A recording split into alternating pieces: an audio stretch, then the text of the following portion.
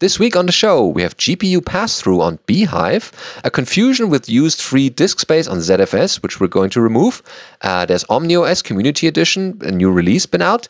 pfSense 2.4.4 release patch 3 is out, as well as NetBSD's 8.1 RC1. FreeNAS as your server OS is a consideration, and more in this week's episode of BSD Now.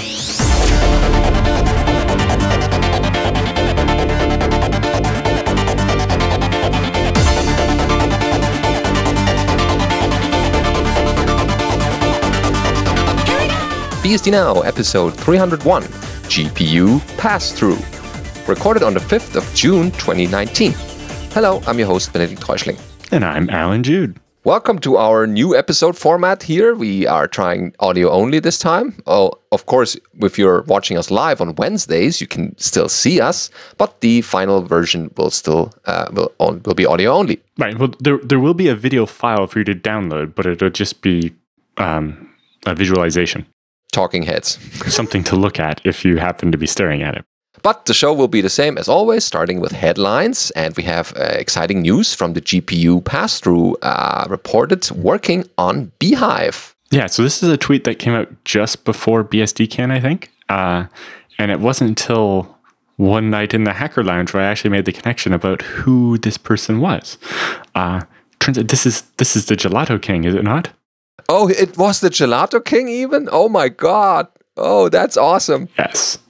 So for those that didn't see, Michael Yuji tweeted about getting GPU pass-through working in kind of a roundabout way with bhyve. So basically, as long as the guest is another Unix, in this case he was using Linux, and he's going to try SteamOS, the gaming version of Linux, you can basically, because you have xorg.conf and you can tell it which GPU to use, if you pass through the GPU and tell X specifically, take the GPU at this PCIe address, then apparently it just works. Ooh, okay. Out of the box, no tuning? In order for this to work, first you would need to have multiple GPUs in your system. Likely, you could use the built-in one and a PCIe one, although it depends because some motherboards will automatically disable the built-in GPU if you have a discrete one, which can make it harder to do this kind of pass-through thing. But if you have one GPU for your system to use, and then a GPU that you can do pass-through on, because part of pass-through requires that you hide the device from the host OS. So you want the FreeBSD that's running on the host not to attach to the video card and try to use it, so that you can then have bhyve open it and pass it through into the guest. So once you do that, apparently, if you configure Xorg correctly, then you can have the GPU start being written to by X in the guest. I see, yep. I think I might have a machine downstairs that could do this. But I think it has the problem where a motherboard automatically disables the built-in GPU if you have a discrete one. Yes. But I might try it on one of our server machines where we have a GPU for video transcoding, because they have the IPMI graphics card, and that's what the OS boots with. And then it knows that the GPU is for GPU things, for video things, not for the OS. And so we already have it tricked into not doing anything with it. Isn't that your last reason that you're still using Windows for the recording stuff? Yeah, although the recording stuff and the gaming stuff is not, I don't know. But yes, I did make the promise that I would not upgrade this computer to a newer version of Windows. I would run FreeBSD. So yes, maybe this will get me there. The last missing bits. Wow, that's exciting. Mm-hmm. And I guess a lot of people, after watching this podcast or the announcement, will try it out on their own and report back to us. Yes. Well, Michael claimed he was going to do a post or something about it that would give us more detail and maybe exactly what to do.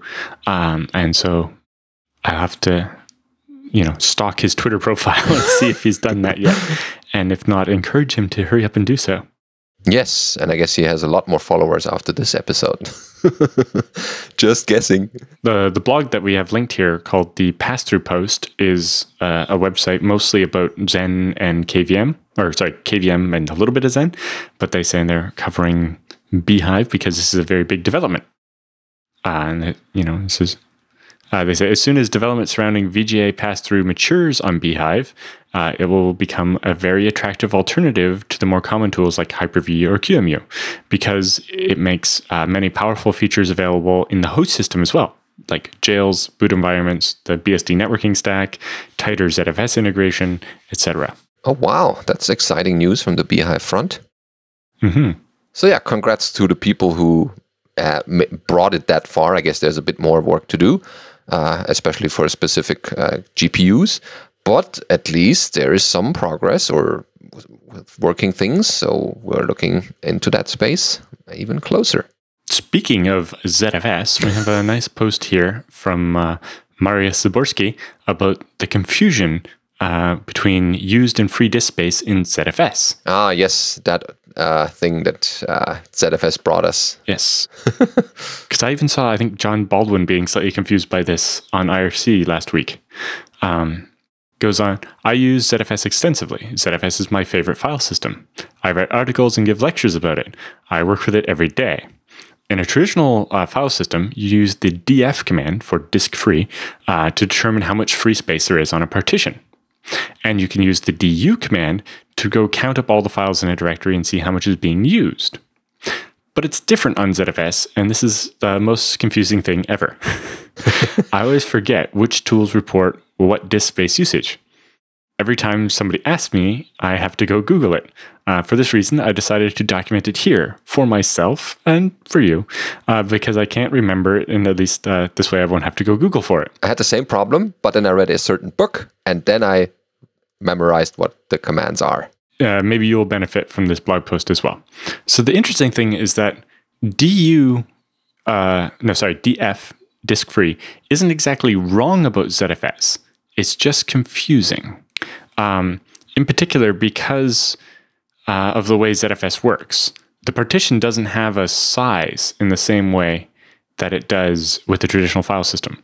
With a traditional file system, you partition the disk, and that was the size of that file system, and it would never change. Maybe it could grow, but it wouldn't change really. But because of the way ZFS works, where you can have many file systems that are actually all sharing the same pool of free space, it means you write to file system A, and the free space available for file system B also goes down. Yep, and that confuses people, and the DF output doesn't make more sense. Yeah, that's why ZFS has its own command to give you the disk space available in the pool. Right. So the other thing that what DU does basically, or what ZFS does to make a DU kind of work, is it actually shrinks or reports that the disk got smaller as the free space gets used up, if that makes any sense. Yeah. Mariusz first created a test pool by creating 3 1 gigabyte test files, test disks, and creating a RAID Z1 of those 3 1 gigabyte disks. And so when you run zpool list, you see the total size of the pool, which is 2.75 gigabytes with less than a megabyte allocated, leaving 2.75 gigabytes free. So then he goes, does this mean that we can store 2.75 gigabytes of data on the pool? Unfortunately not. Zpool in the free column reports us the number of free bytes in the whole pool. This means that it doesn't count the data redundancy yet. So every time we write data to the disk, the parity data will also be written and will take up space. So when you write a gigabyte of data, it's going to take more than a gigabyte of space because you also have to write the redundancy for that data. Now, the reason ZFS does it this way is the parity in ZFS is dynamic, meaning that it depends how big the chunks of the file you write are, how much parity it's going to use. And so if you write a lot of small blocks, the parity actually takes up more space relative to the blocks, right? Whereas if you write a bigger block, it takes the same amount of parity as a smaller block, but you're storing more data. So the efficiency is higher. There's, the bigger relation there. Yeah, but ZFS doesn't know which size blocks you're going to write yet. So it has to basically figure that out as it goes. So zpool shows the actual space that hasn't been allocated yet. And you have to remember that, it's a RAID Z1. For every so many blocks we write, we're going to have to write parity as well. So zpool shows the total bytes of storage available in the pool, and this doesn't reflect the amount of data actually stored in the pool. Then you have to compare that to the ZFS list command. So now when we look at ZFS list for that same pool, we see that, there's 261 kilobytes used, whereas zpool said there was 431 kilobytes. But the available space is only 1.71 gigabytes, because that's how much you can actually write to that pool. Because if you think about it, you have 3 1 gigabyte disks, which when you factor a gigabyte into not hard drive manufacturer gigabytes and so on, and factor in ZFS, was 2.75. But one of those 3 gigabytes is just going to be for parity because RAID Z1. So yes, what you're actually left with is 1.71 usable gigabytes. Yeah, that's the price you pay for redundancy. But if one disk dies, you still have the data back. This can be confusing in the case of a mirror, because with a mirror, you don't necessarily have that, right? So if you mirror 2 or 3 disks together, when you run zpool list, you see a size of 1 gigabyte or 960 megabytes in this example, and that's how much is free. And then when you do ZFS list, you would see about the same thing, because with mirrors, the redundancy is whole copies, and so it's less confusing. Mm-hmm. Yeah. So now if we start writing some data into our system here, we can see that we have home is using 2 gigabytes of data, 1 gigabyte for the user Death and 1 gigabyte for the user Oshogbo, which is Marius. The available space is how much data we could actually write to these data sets. So right now in Marius's live pool, there are 49.3 gigabytes of data that's available. And that's after all the RAID Z and all that other stuff. What can be really confusing is if you were to write a gigabyte of data to the disk, but that data compresses. So it actually took less than a gigabyte of your free space. So your used went up by a gigabyte, but your available did not go down by a gigabyte. It only went down by, say, 750 megabytes or something because of some compression. And the other thing is, if you use really large blocks, the savings from having to do the padding for RAID Z and just from having that much less metadata can actually result in a savings as well. Oh, yes. Yeah. Switching to 1 megabyte blocks on a big pool of mine, like 500 terabytes or something, ends up saving about 6%, which, over hundreds and hundreds of terabytes was, a whole extra hard drive of free space. Yeah, it all adds up. And then you have the slightly confusing refer column. This is how much data is actually referred to by this data set. And so you can get really interesting things, like if you have a clone. In Marius's example here, he has a clone called mytests, which has used 1.19 gigabytes of space, but is referring to 12.2 gigabytes of space. Basically, the other 11 gigabytes of space are accounted for by the parent of the clone. So only the 1.19 gigs of new data that are written to this data set are charged to that data set. And the original space that's shared between the two is charged to the original person that wrote it. Anyway, if you want to know more about it, you should read the rest of this article. It really gets into it and even covers more in-depth stuff. Also, I would recommend Matt Ahrens gave a talk about how snapshots work, and he also covered some of the interesting math and so on of what it's like when you're trying to figure out where all your space went because of snapshots. Oh yes, at BSDCan, that was a popular one and very detailed. Yes, we should get the video for that up pretty soon. Yeah, so then in the future you never have to ask, where did the disk space go? Because now you know.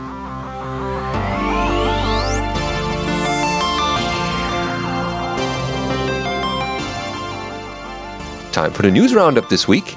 We have OmniOS Community Edition, a new release. And well, first, I don't want to subscribe to the newsletters. Here we go. The OmniOS Community Edition Association is proud to announce the general availability of OmniOS. And there's a revision number there. Is that? That seems like Subversion, yeah. Okay. OmniOS is published according to a 6-month release cycle. So every 6 months you get a new release. And the LTS takes over from a previous release published in November 2018. And since it is an LTS release, it also takes over from an earlier revision. And so this release will be supported for 3 years and is the first LTS release published by the OmniOS CE Association since taking over the reins from OmniTI in 2017. So the next LTS release is scheduled for May 2021. Mark your calendars.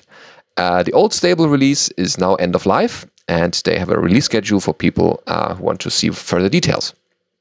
Okay, so what's new? Since R28, first they have a little warning here. Before upgrading, make sure to review the upgrade notes and the release notes to get some last-minute changes, actually instructions how to get the latest updates. So system features, they support SMB 2.1 client protocols now. That has been added. Ooh, I wonder if we can steal that in FreeBSD.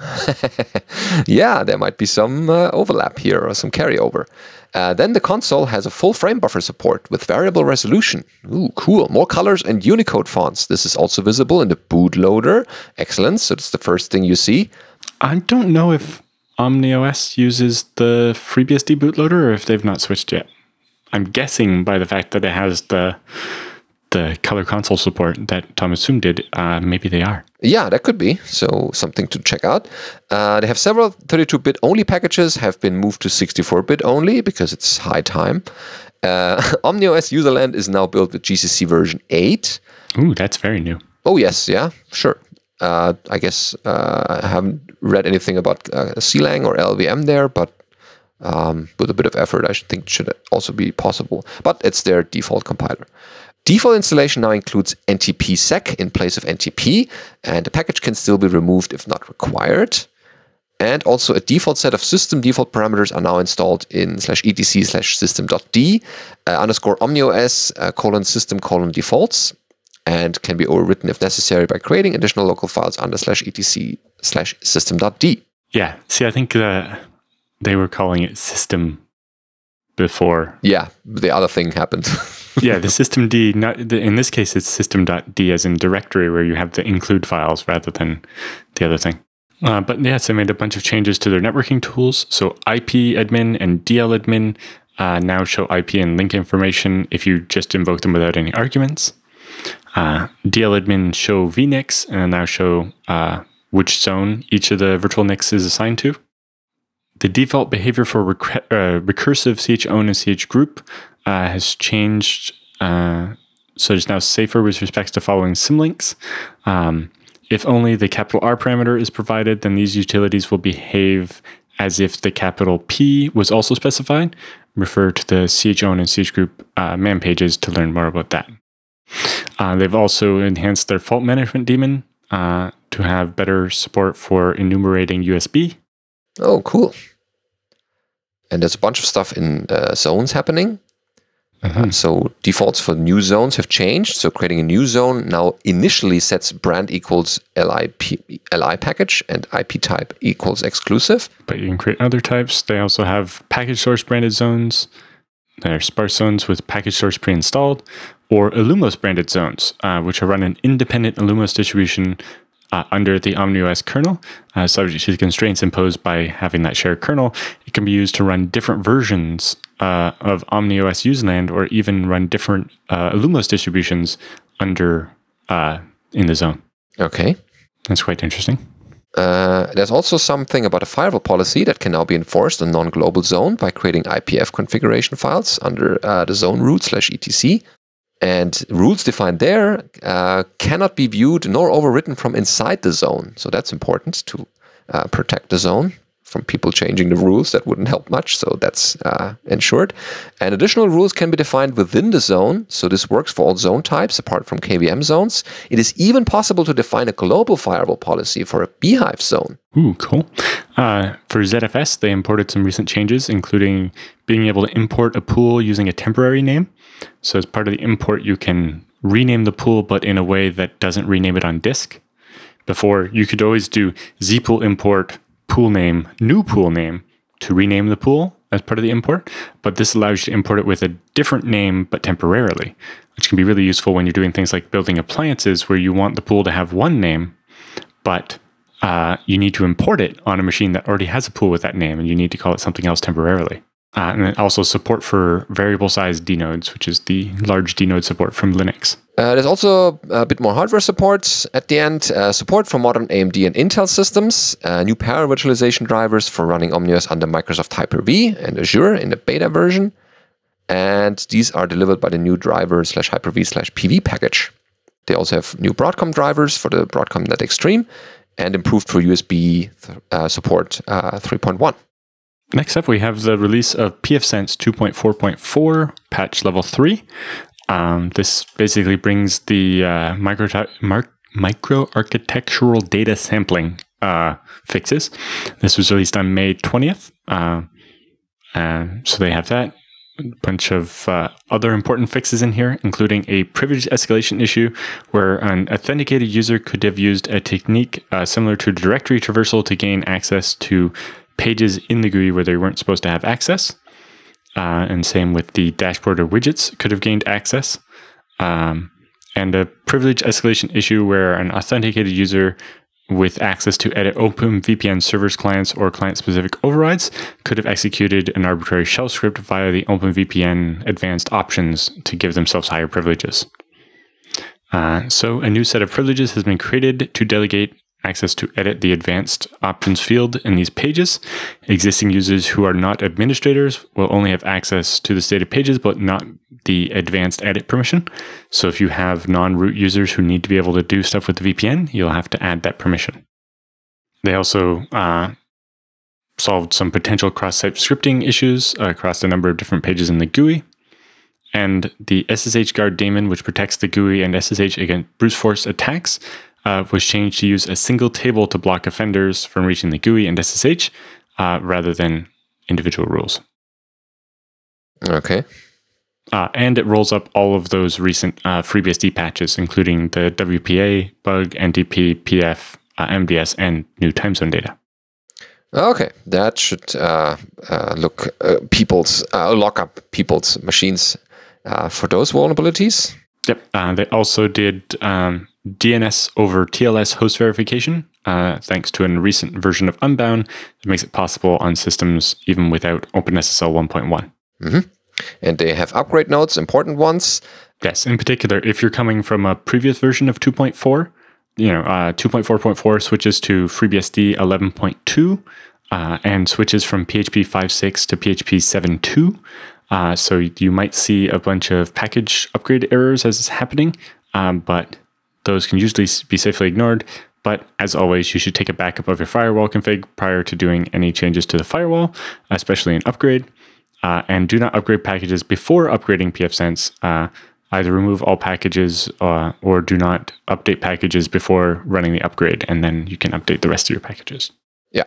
So update takes between 10 and 20 minutes. So monitor that upgrade process, because during that time, either some other firewall should take over or you're not protected during this time. But monitor that upgrade and not just run it in the background and forget about it. Okay, that looks good. And so, yeah, that you get the new pfSense stuff. But it's not only pfSense that got updates. NetBSD is also moving to 8.1 release candidate 1. So that is out now. You can download that from your usual netbsd.org website. And the new thing, so they have highlights for the 8.1 release. I think we covered those in the past. So these are not the RC1, but we might as well read them. Well, the MDS stuff is all new. That happened while we were at BSDCan. Ah, yes. So, okay. then we'll cover that. So here, there's the list that they have for this current update, or the RC1. In x86, the mitigation for Intel SA00233 MDS has been fixed, so the mitigation is in place. Various local user kernel data leaks have also been fixed. And x86 also got new rc.conf settings, SMT off to disable the simultaneous hyperthreading or multi-threading. So you can do that on the command line or from the rc.conf as a setting. Various network fixes, driver improvements, fixes for thread local storage and position-independent executables. So that is for more security in the randomization space. A big one there is the MFII driver, which is the LSI SAS controller. Oh, yeah. Could be very important if you're wanting to try to do ZFS on NetBSD. And DRM KMS improvements, that's also for the people who want to do more graphics or desktop-y stuff. So that's something people should try out now. And again, this is still a release candidate. If you find something that's in there, report that back before the actual release comes out. Otherwise, it will be part of the release, and no one wants a buggy release. There's that. And now we have a blog post over from IX Systems about making FreeNAS your server OS. So they said, what if you could have a server OS that had built-in RAID, NAS, and SAN functionality and could manage packages, containers, and VMs in a GUI? What if the server OS was also free to download and install? And wouldn't that be kind of awesome? Wouldn't that be FreeNAS? So FreeNAS is the world's #1 open source storage OS, but it also comes equipped with all of the jails, plugins, VMs, and so on that you need to run additional server level services for things like email, website hosting, file block, and object storage is all built in and with ZFS. FreeNAS is also 100% FreeBSD. That's the OS used by the Netflix CDN, by your PlayStation 4, and is the basis of iOS. Oh, yes. You can set up a jail and get started downloading packages like Apache and Nginx or Postfix for email services. If you're not familiar with FreeBSD and need to run Windows applications, FreeNAS has you covered. The FreeNAS web interface allows you to create a small partition on your storage pool, a ZVol, and install Windows into a VM. You can create SMB shares from FreeNAS and map that both your work client and your Windows server, and that way they can all share the same storage. This functionality lets you use FreeNAS to share files seamlessly between your work machine and your server. Mm-hmm. And the FreeNAS is also independent of the Windows environment and means that you can use ZFS snapshots and things like that.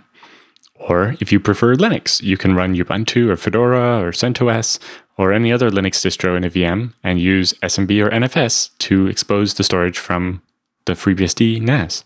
Yeah, so the write down there is that FreeNAS is not just a NAS, but it's a NAS plus SAN plus server plus hypervisor plus jail manager plus one heck of an OS. So that is certainly a consideration that you should do. Give it a try, they write, and find out why FreeNAS is an exceptional server OS for data-centric applications. And of course, IX Systems will be happy to sell you the hardware that comes with it and is properly working with that FreeNAS. All right, it's Beastie Bits time, and we have a couple of items here. The first one is keep crashing daemons running on FreeBSD. So, of course, the FreeBSDs are known for their stability, and there's rarely a crashing daemon. Right. That would be the application's fault, not the OS's fault. Yeah, exactly. And so to recover from that, this blog post is providing help. So, of course, it starts with updates. There's a script that got a bit more refined. There's also update 2 as well. But we should start at the beginning.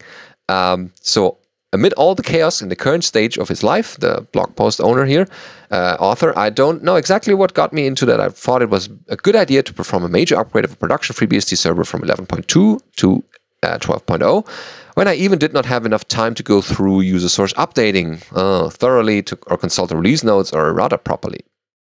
Okay, so at first he did not take it seriously, just rebooted the server and prayed to the gods that it won't happen again. So there were some crazy changes which technically crippled his mail server. That was kind of bad. But in the process, thought about, how could I make this better? He's also running ClamAV, ClamD to scan the mails for viruses. And so there's some things different in 12.0 at least, or during the botched update. Or it's not completely botched, but it has this side effect. So first, these arcane changes in 12.0 release, FreeBSD kills memory hogs such as ClamAV, ClamD daemon. And he even tried to lower the memory usage for that without much of a success. And at the end, there were not too many choices or workarounds around the corner. So in doing that, he found his way into writing a little script that basically would restart the daemon if it's being removed from memory or being shot because it's hogging too much memory. And you can see in the blog post how the script evolved, how it was created, and the updates from people that sent in updates are helpful to make the script even better. Yeah, what was really interesting here is watching the evolution of this thing, especially because I saw a similar thing play out on IRC the other day. So update 1 was he got a suggestion from a user named Mirbox about using the service status command to determine if the service is running instead of just grepping through PSAUX and so on. So he liked that and he modified the script to do it that way. And then Mirbox suggested, well, there's also a tool in Porch called Daemon Tools that's designed to do this. But it's kind of old, but it's still very popular. And then update number 3, Dan Langille mentioned that there's a Python script called PySupervisor that can do the same thing. And then someone else pointed out that, there's a utility called FSC that does something similar, the FreeBSD Services Control service, which I've never heard of. And then update 5, Jay Cigar pointed out that there's actually a daemon command built into FreeBSD, the OS, that does this. And that's what some service scripts in FreeBSD already use. Yeah, if I'm not mistaken, then Michael Lucas covers that in his Absolute FreeBSD book. But interestingly, the discussion on IRC with some developers were that, they needed something just slightly different. And so that actually, I think Conrad has made a patch for Daemon to add an extra flag that does what he needs. But it was funny to just hear, 3 other developers talk about, how they've had to write their own, at each different job they've ever been at, they've had to write a new, slightly different, service maintainer daemon. And I think it was Josh Petzel was like, if you look at our RC system and you decide to rewrite it and, you think systemd is bloated and then you try to rewrite it and make it do everything and you're like, what I've just written is 3 times larger than systemd and I'm not done yet. Yeah, a lot of people made some changes and were chiseling away. But yes, for almost everyone, the daemon command built into the OS will actually do what you need. And if not, yes, there are a number of alternatives in the Porch tree, as pointed out by various people already. But it's very useful to have to be able to just watch somebody's thought process as they go through each of these steps, because especially if you're a new user, you're going to have started at one of these steps along the way, and maybe this will save you. Will still let you learn all of the things that the blog post author learned as they went through the process, but without having to spend as much time going through the process. And then, that helps you get further along, but without just doing it because someone said so, but actually getting to learn why you do it this way. Yeah, it's good for newbies to see how these evolve and what from what initial version is like and then what improvements it could get. Speaking of improvements, or going back to the old ways, someone found their old first set of BSD CDs. This is over at Reddit. And there's a FreeBSD 3.2 4 CD-ROM set from Walnut Creek CD-ROM. Yes, some user was cleaning out their closet and found their old ones from June 1999. A full 4.4 BSD Lite-based 32-bit operating system. When that used to actually mean something to people. Yeah, that was way before our time. Up until 2015, that's what the FreeBSD.org website still described FreeBSD as. It's but if you've never heard of BSD before, that doesn't tell you at all what FreeBSD is. Yes, it's kind of not descriptive. That's why we went and rewrote that description. To be more appealing. Oh yeah, so definitely a good thing to have in the historic space. Maybe these things will be worth something as older as they get. But nevertheless, we have also NetBSD Intel MDS news. This is on the NetBSD wiki. So for people who want to get more into that security nightmare, they can see what NetBSD has posted about that. Yeah, so this one, there's actually more than one vulnerability that make up that MDS. Yeah. Excuse me while I try to pronounce all of these ridiculous names.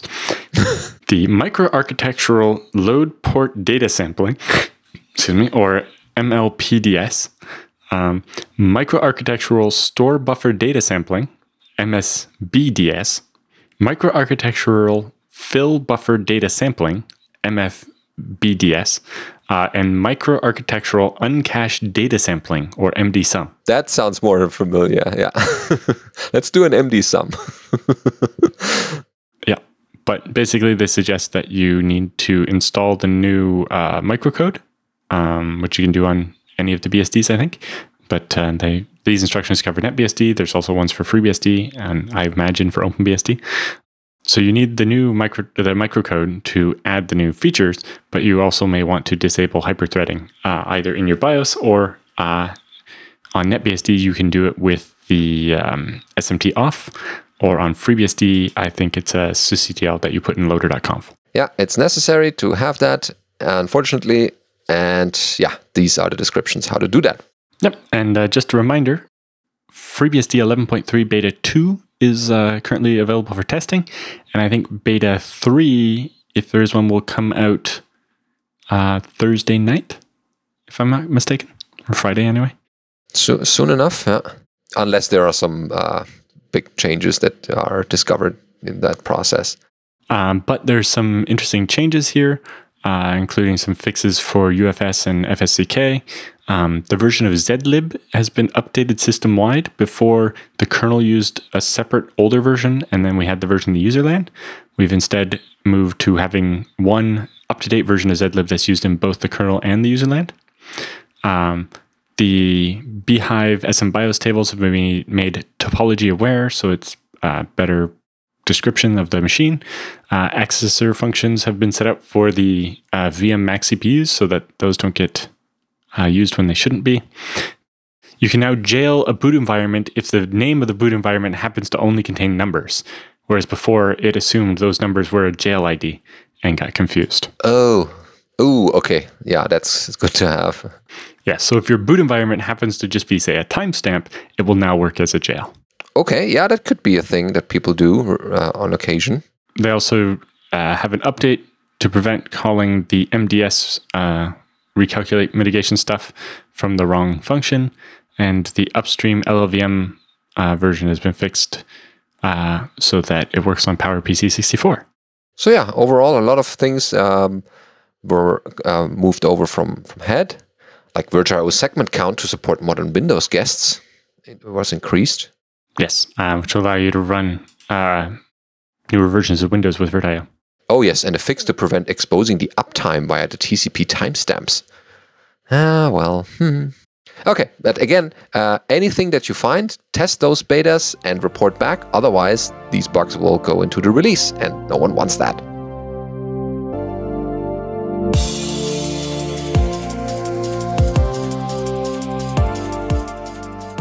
What people want is feedback and questions, and that's what we also have in this episode, of course. Again, send us anything, especially feedback to our audio-only episode, or show ideas, any blog post articles that you found, tweets that are interesting in the BSD space. Send all that to feedback@bsdnow.tv, and then we'll have more material for future episodes, especially the feedback and questions section. All right, the first one who did that was Anthony with a question.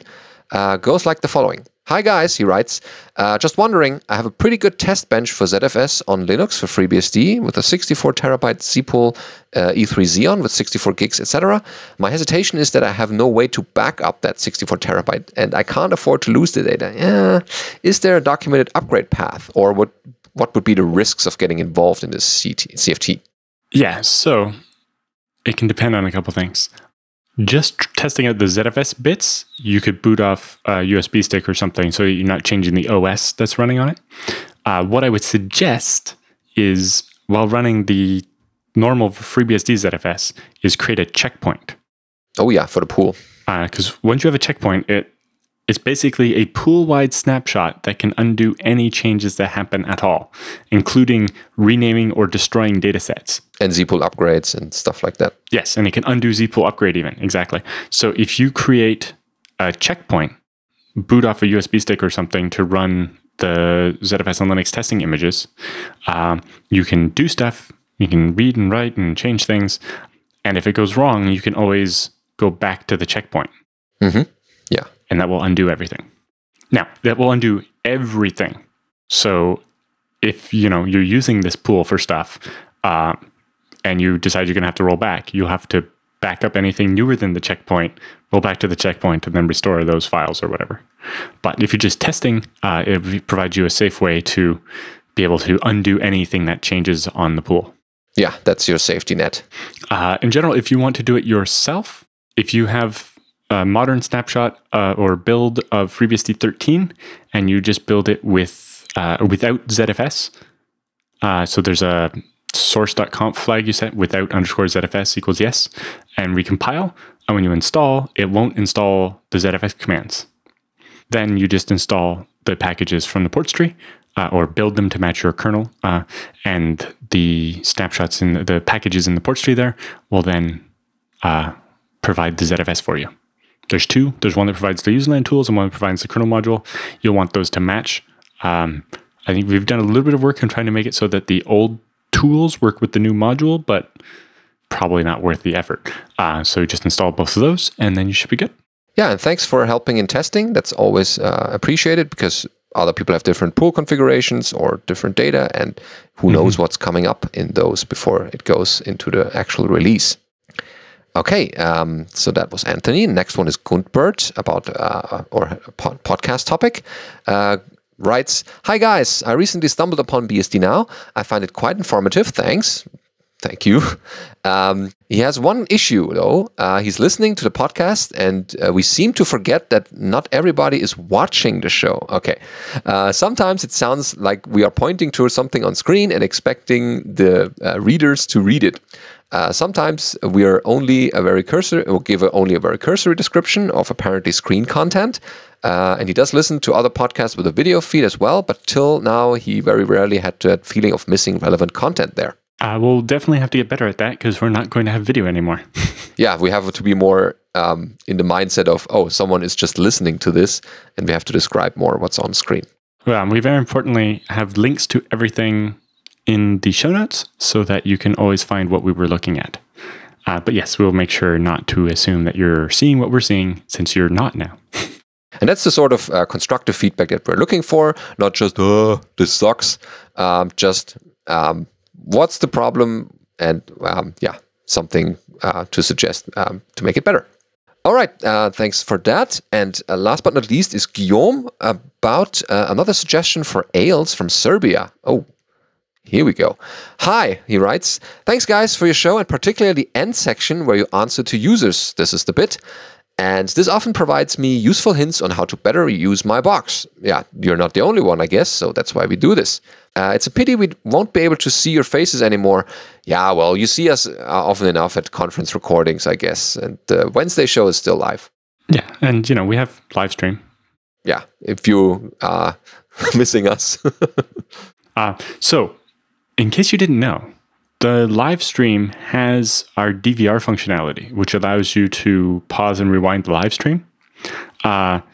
Means that even once the show's over, because you missed it, because time zones, we're doing this during the workday in North America, you can go to bsdnow.tv and go to the live page, and the live episode will still be there for about 2 or 3 days. I'm going to write a script after the show today to try to keep it around longer, so that up until we start recording next week's episode, the previous week's episode will always be available on the page automatically. Mm-hmm. Yeah, so that should give you a good compromise to not just having audio only. All right, here I go. So he's been late watching your shows. Yeah, it's difficult to keep up with the weekly one. been there, done that. So that's okay. He's just finished episode 297. In this episode, concerning question 2 from Ales, sorry about the previous mispronunciation here, about how to display an app running in a virtualized Linux on the OpenBSD host, he would suggest xpra.org. I think I've bookmarked that, but I haven't gotten to trying it yet. So he hasn't seen any benchmarking to test whether it is better than XExport or VNC or RDP. But due to the architecture, it would think it is quite fast. Also, it has some advantages. It originates from free and open source, and you can connect, disconnect at will, etc. Yeah, that's a good suggestion. Maybe that problem is already solved or is already in use, XPRA. And yeah, this seems like a good alternative to the ones we suggested. Okay, yeah, thanks for that. And yeah, thanks for you watching this audio only, or, well, listening to audio only. Listening. We'll have to say listening now because nobody watches anymore. Yeah, I have to switch to that. All right, so this has been the episode. Thank you for watching and see you next week. As always, listening. Here we go again.